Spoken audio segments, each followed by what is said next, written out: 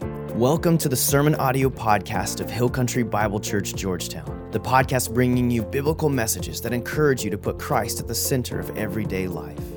We're here to help you engage in the local church and to invite you into a life that matters through Jesus. If you have any questions about your next step, visit us online at hillcountry.life. And now for today's message. Well, good morning, everybody. I got to tell you up front this morning that I am so jazzed about this new series we're launching into today. And the reason I'm so pumped about it is the fact that it has the potential to radically change the way we think, the way we view what's going on in the culture around us, and the way we react on a day-to-day basis.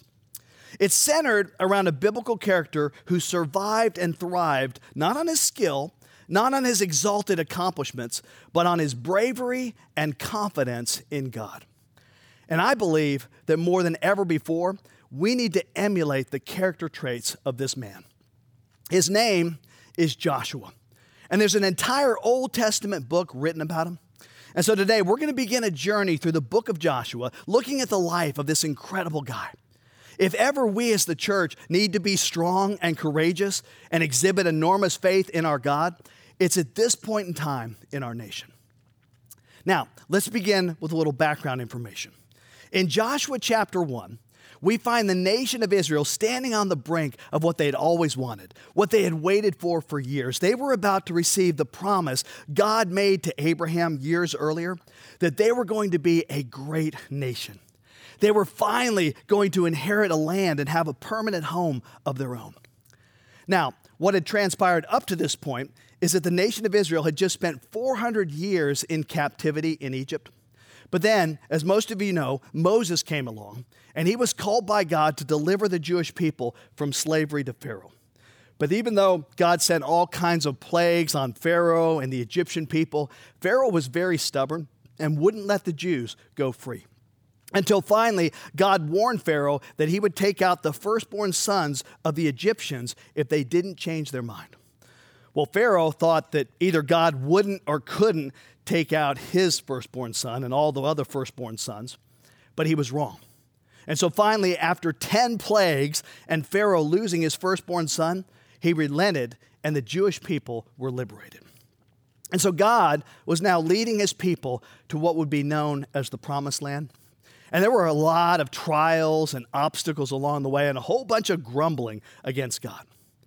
And then they arrived at the doorstep of the Promised Land. And they sent 12 spies to go and check it out. And all 12 spies came back with the same report, which was, hey, this is a great place. It's a land flowing with milk and honey, just like God said. The resources are tremendous. But the opposition is powerful. I mean, they're big and strong and well-equipped. It would take a miracle to defeat these people. All 12 spies gave the same report. The only difference is that 10 of them said, no way we can do this. But 2 of them said, we have to go. Guys, this is our promised land. We just need to trust God and go for it. And those 2 men were Joshua, who we're about to study, and Caleb. They were the only ones who had the courage to trust God and be ready to go into the land. But unfortunately, the rest of the Israelite people followed the advice of the other 10 spies. And as a result, God became angry with that generation for their lack of faith. And he promised them that they would not inherit the land. And so they spent the next 40 years wandering in the desert until every single adult of that generation had died off. God's plan was now for the next generation to receive the blessings. So that original group of adults has all died, and Joshua is now standing on the outer edge of the Promised Land with a new generation of people. After 40 years of waiting, Israel is getting ready to go into the Promised Land. Now, all throughout the Bible, we see this process that God employs. It's always deliverance, development, and destiny. There are 3 movements in a believer's life. First of all, there's deliverance, right? They were delivered from Egypt, and that's like our salvation, deliverance from spiritual bondage. And then there was development. That was the wilderness. That's our spiritual growth. They went through the trials and tests of the wilderness to learn to trust God. And then there's destiny, the promised land, the place God wanted them to go for his purposes. This is where they would experience the promises and the blessings of God. And that's true for us as well. There is deliverance from spiritual bondage, spiritual development through the tests and trials of life. And then we arrive at the place of destiny, God's purpose for our lives. Now, we have a lot to say about the timing of God's promises. God's promise is sure, but the timing, much of it belongs to us because it has to do with whether we're willing to be developed, to grow our faith during times of testing. So, Israel has now come to the edge of the promised land, and the stage is set for them to capture their inheritance. And did you know that every believer has an inheritance? That is a purpose that God has for your life. I mean, you've heard people say, you probably said yourself, I believe God has me here for a reason. Okay, that's this driving sense of purpose that bubbles up within us, that God created in us. So the Jews get ready to cross over the Jordan to Canaan, some 2 million people. And the stage is set for God to give Joshua instructions on this move to the promised land. And God has something, I believe, to teach us as well. See, the Bible says that the Old Testament was written for our example. Okay, so this is Joshua 1:1. After the death of Moses, the Lord's servant, the Lord spoke to Joshua, son of Nun, Moses' assistant. And this is what he said, Moses, my servant, is dead. Now, it's time to move on, right? Moses was a great leader, but Moses is yesterday. Moses is gone. I mean, one of the worst things you can do is live in yesterday. You should appreciate the good things of yesterday. You should learn from the bad things of yesterday, but you can't live there because anybody who lives in yesterday does not maximize today and usually messes up tomorrow. Moses is dead, but you got to keep going. Have a memorial service for yesterday. Visit the gravesite, but don't live there. One of Israel's problems all throughout their journey was they kept looking back to Egypt, the leeks and the garlic. And so they were missing out on the milk and honey in the promised land. Don't live in the rearview mirror of your life. Moses is dead. So now, Joshua, you got to go on. You can't think about the past. It's time to move forward. Verse 2. Moses, my servant, is dead. Now you and all the people prepare to cross over the Jordan to the land I am giving the Israelites. So he tells them to move forward and seize what God has already promised, to seize their spiritual inheritance. Look at verses 3 and 4. I have given you every place where the sole of your foot treads, just as I promised Moses. Your territory will be from the wilderness and Lebanon to the great river. I have given you every place. It's already been given to you. You just don't have it because you haven't gone to get it. You can pay for a child's education, but that doesn't mean they get one. Because if they don't go to class, if they don't study, if they don't do their homework, it wasn't that it wasn't provided, it was that it was not embraced. God's promises are guaranteed, but they're not automatic. Let me say it again. God's promises for you, his preparation, his design, his destiny for you is guaranteed, but it's not automatic. It doesn't just fly down from heaven. This brings in God's sovereign provision and our human responsibility. Right? I have given you every place where the sole of your foot treads. Now, the tread was a wine press where you would press the grape juice out of the grapes to produce the juice that was fermented and became the wine. In other words, it was creating something new out of something that existed. You got wine out of the grapes. Every place where you set your foot. So yes, God wants us to pray, but he also wants us to do based on what we're praying for, if it's within our capacity to do. Some things you can't do because there's no capacity to do it. But here, God says, I've given it. You just got to go get it. So keep that in mind because there are two extremes. One extreme is, I'm going to trust God to get it and do nothing. The other extreme is, I'm going to do something and not trust God to give it. Both are wrong. The goal is to touch heaven while moving on earth. It's to reach above while your feet are walking on the ground. So go get it. God says in verse 5, no one will be able to stand against you as long as you live. I will be with you just as I was with Moses. I will not leave you or abandon you. And notice what he says in verse 6. Be strong and courageous. And verse 7, only be strong and very courageous. And verse 9, be strong and courageous. It even says it at the end of verse 18, be strong and courageous. Now, let me clarify something here. Courage is not the absence of fear. In fact, if there is no fear, there is no real courage. Courage is charging ahead, pushing forward in the face of fear. Some people believe there are those who are just born courageous. They just come out of the womb with an attitude where they throw caution to the wind. They're just naturally courageous. Like the guy who dove into freezing cold water to save a woman who had fallen off an ocean liner. And that evening, they were having a big celebration for this guy on the ship, and the captain and all the crew and people on board the ship were just praising him for his bravery.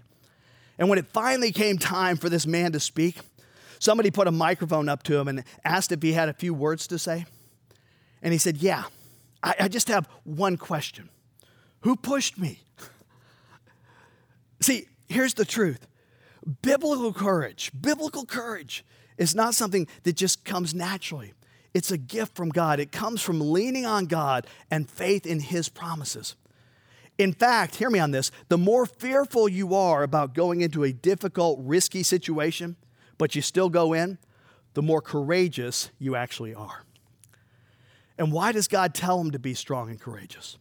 Well, because there will be resistance when they cross over to the land and claim their inheritance.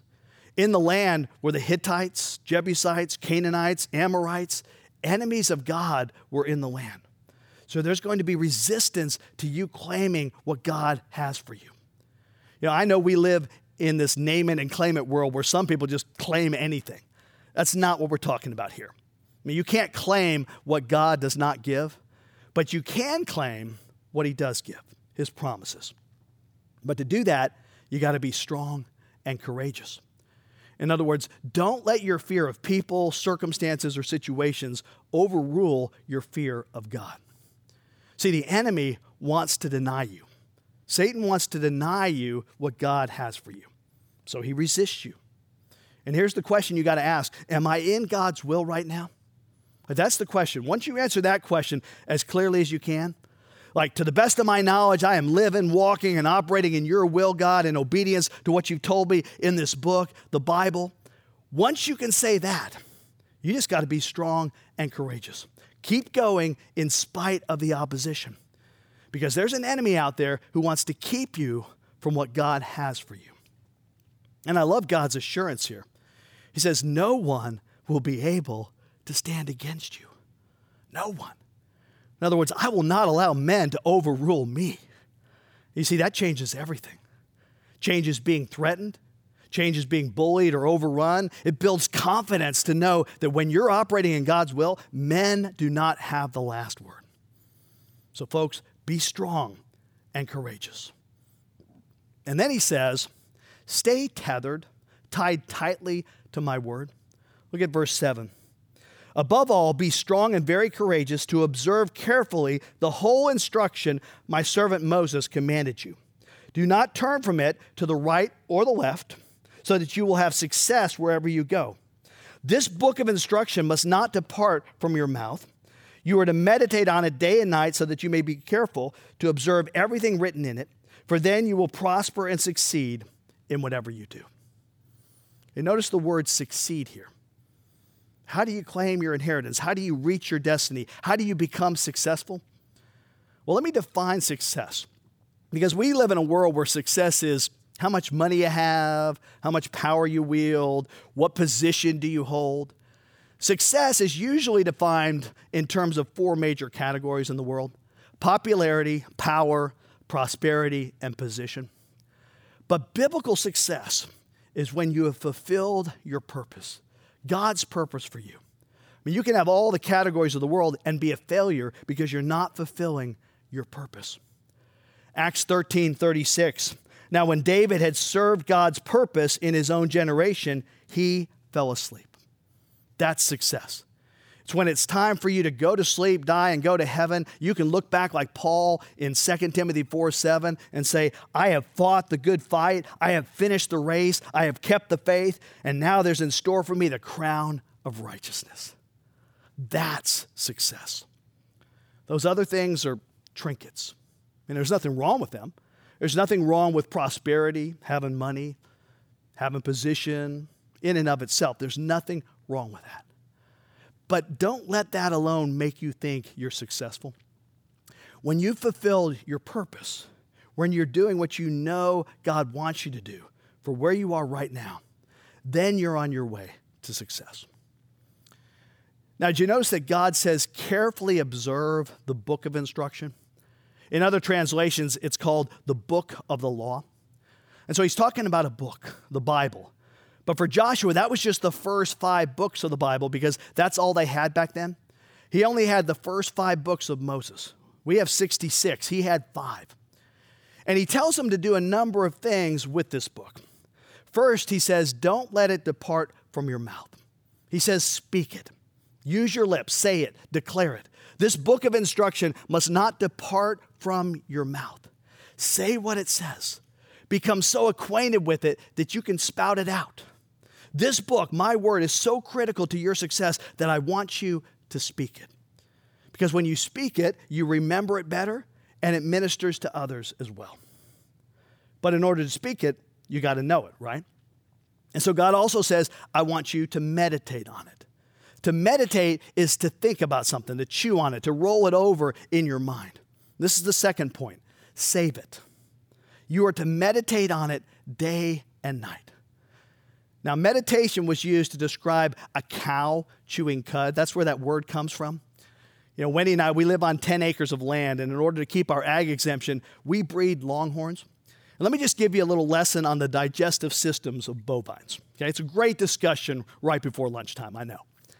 But if you've ever seen a cow with stuff running all down his mouth, here's what's going on. You country folk listening, you know that cows have multiple stomachs. And so when a cow is eating grass and stuff, it'll chew on it and it'll swallow it, but then it'll regurgitate it and start chewing on it some more.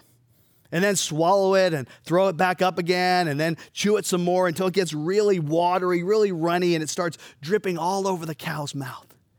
And because he chewed on it so long and melted it so much, it's become soft and pliable so that now it can just roll down his throat and into his stomach because he's been working it over.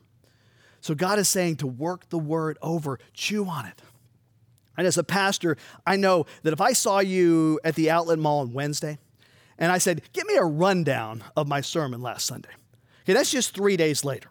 And I could probably run into you on Monday and get the same response, but I'll give you a break. Let's say we bump into each other on Wednesday. I think most of you would be stuttering a little bit, right? You'd say, something about eternity. There'd be something vague and way out there because it's easy to lose, easy to forget, isn't it?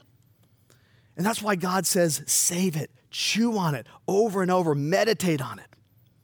So, speak it, save it, and then finally he says, I want you to serve it. Verse 8 says, carefully observe everything written in it. See, all of this is designed to drive the word deep in your soul so that you'll serve it. You'll operate on it. I could have said do it, but I think serve it speaks to the fact that we have to decide whether we're going to serve our own thoughts, our own way of doing things, or submit to God's thoughts, God's word, God's way of doing things. So you're speaking it, and you're saving it, and you're serving it. Why? So that you're not losing it. So that you're not losing it. It tells them back in verse 7, do not turn from it to the right or the left. Meaning don't deviate from it. Don't add to it. Don't take away from it. You ever have people in your life who try to tell you what you're saying? And what they're telling you you're saying is not what you're actually saying? Well, it happens all the time. And it's frustrating. But they think they know what you're saying. And you say, that's not what I meant. That's not what I said. And they weren't doing it on purpose. They just didn't get it.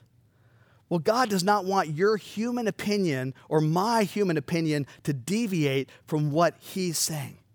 He doesn't need help in communication. He invented language. So when human opinion deviates from divine revelation, then you've gone to the right or to the left. And it's easy to do because there are so many opinions, right? Everybody's got a thought. Everybody's got an opinion. And in postmodernism, there are no absolutes.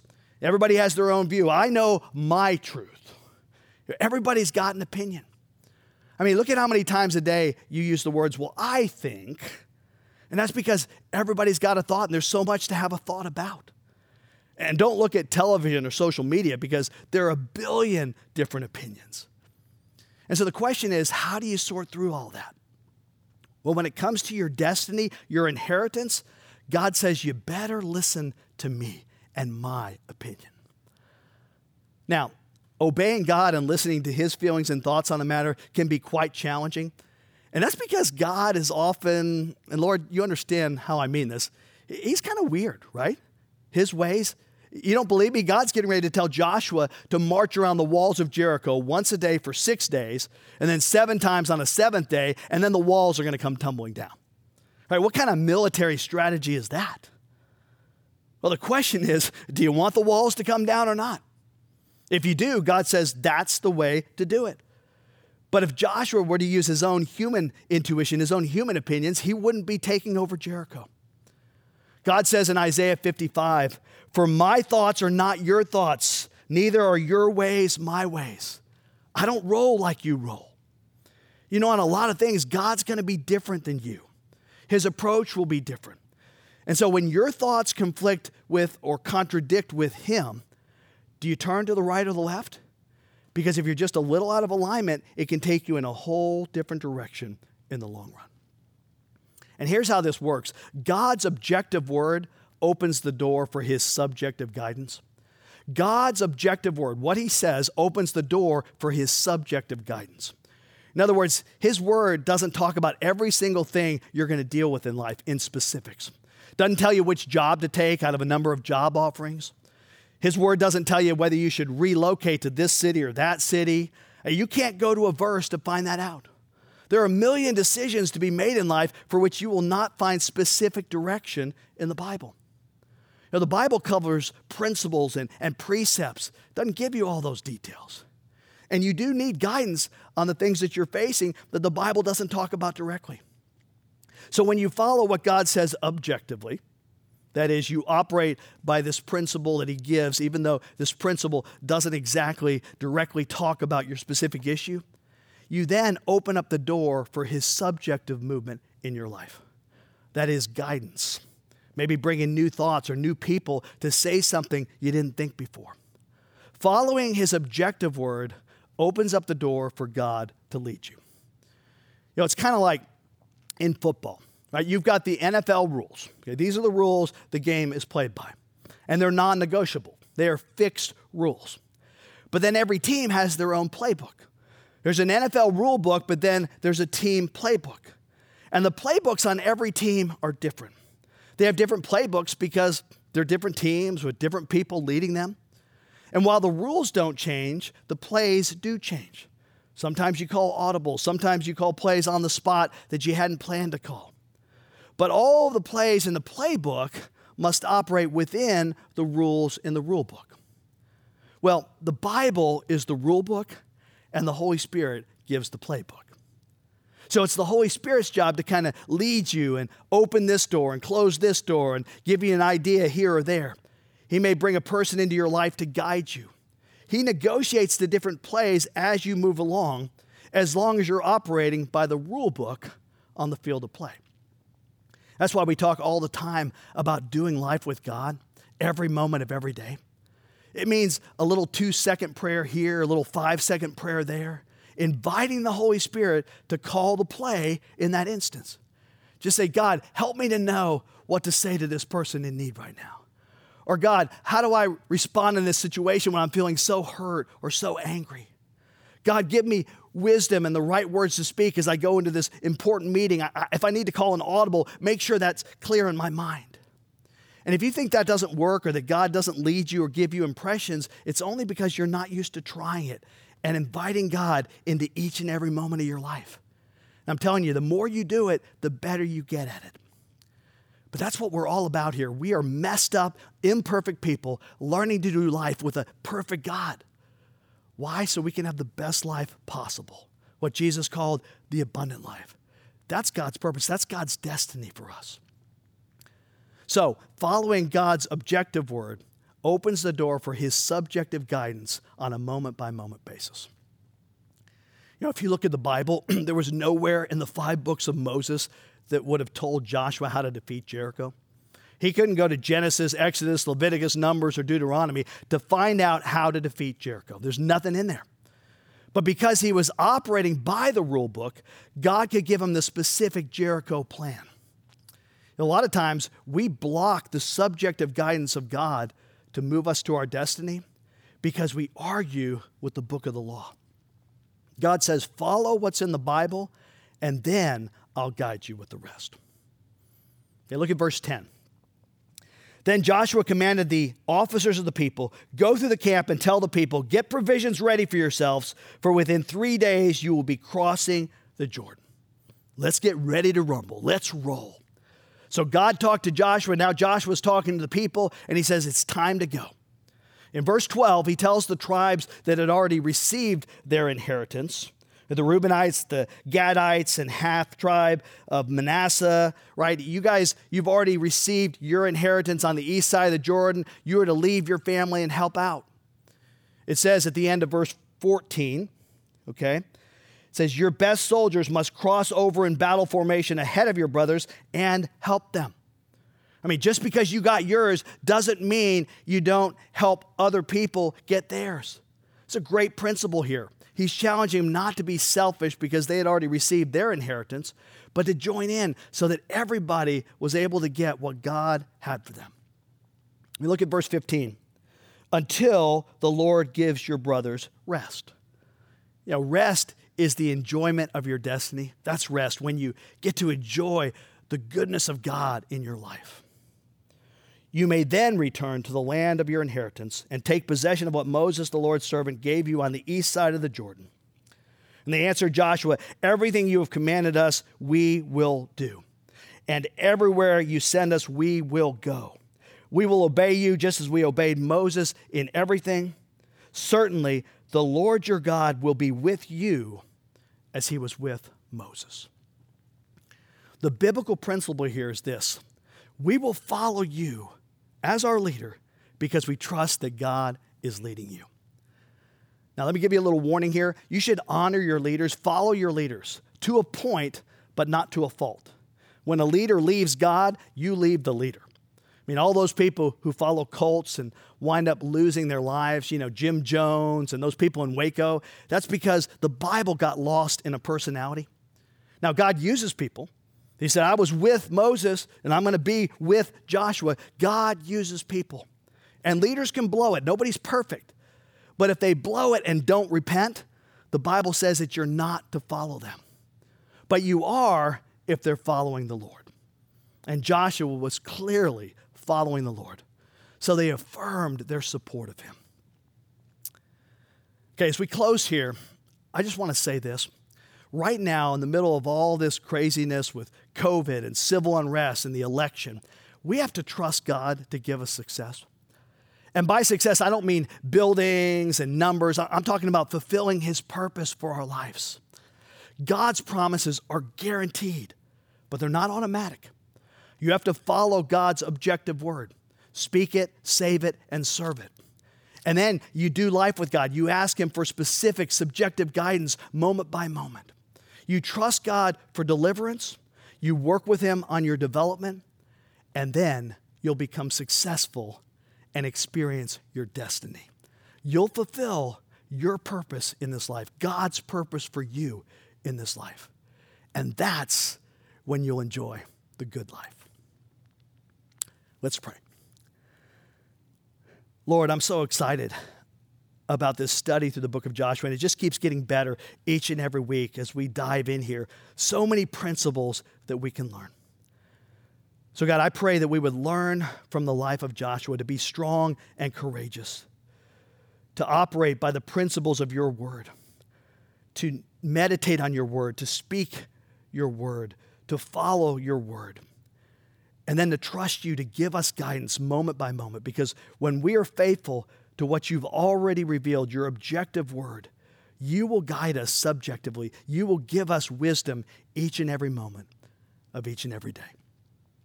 So God, we love you, and we just pray in the weeks ahead we would be open to what you have to teach us from this wonderful book in the Bible. It's in Jesus' name we pray. Amen.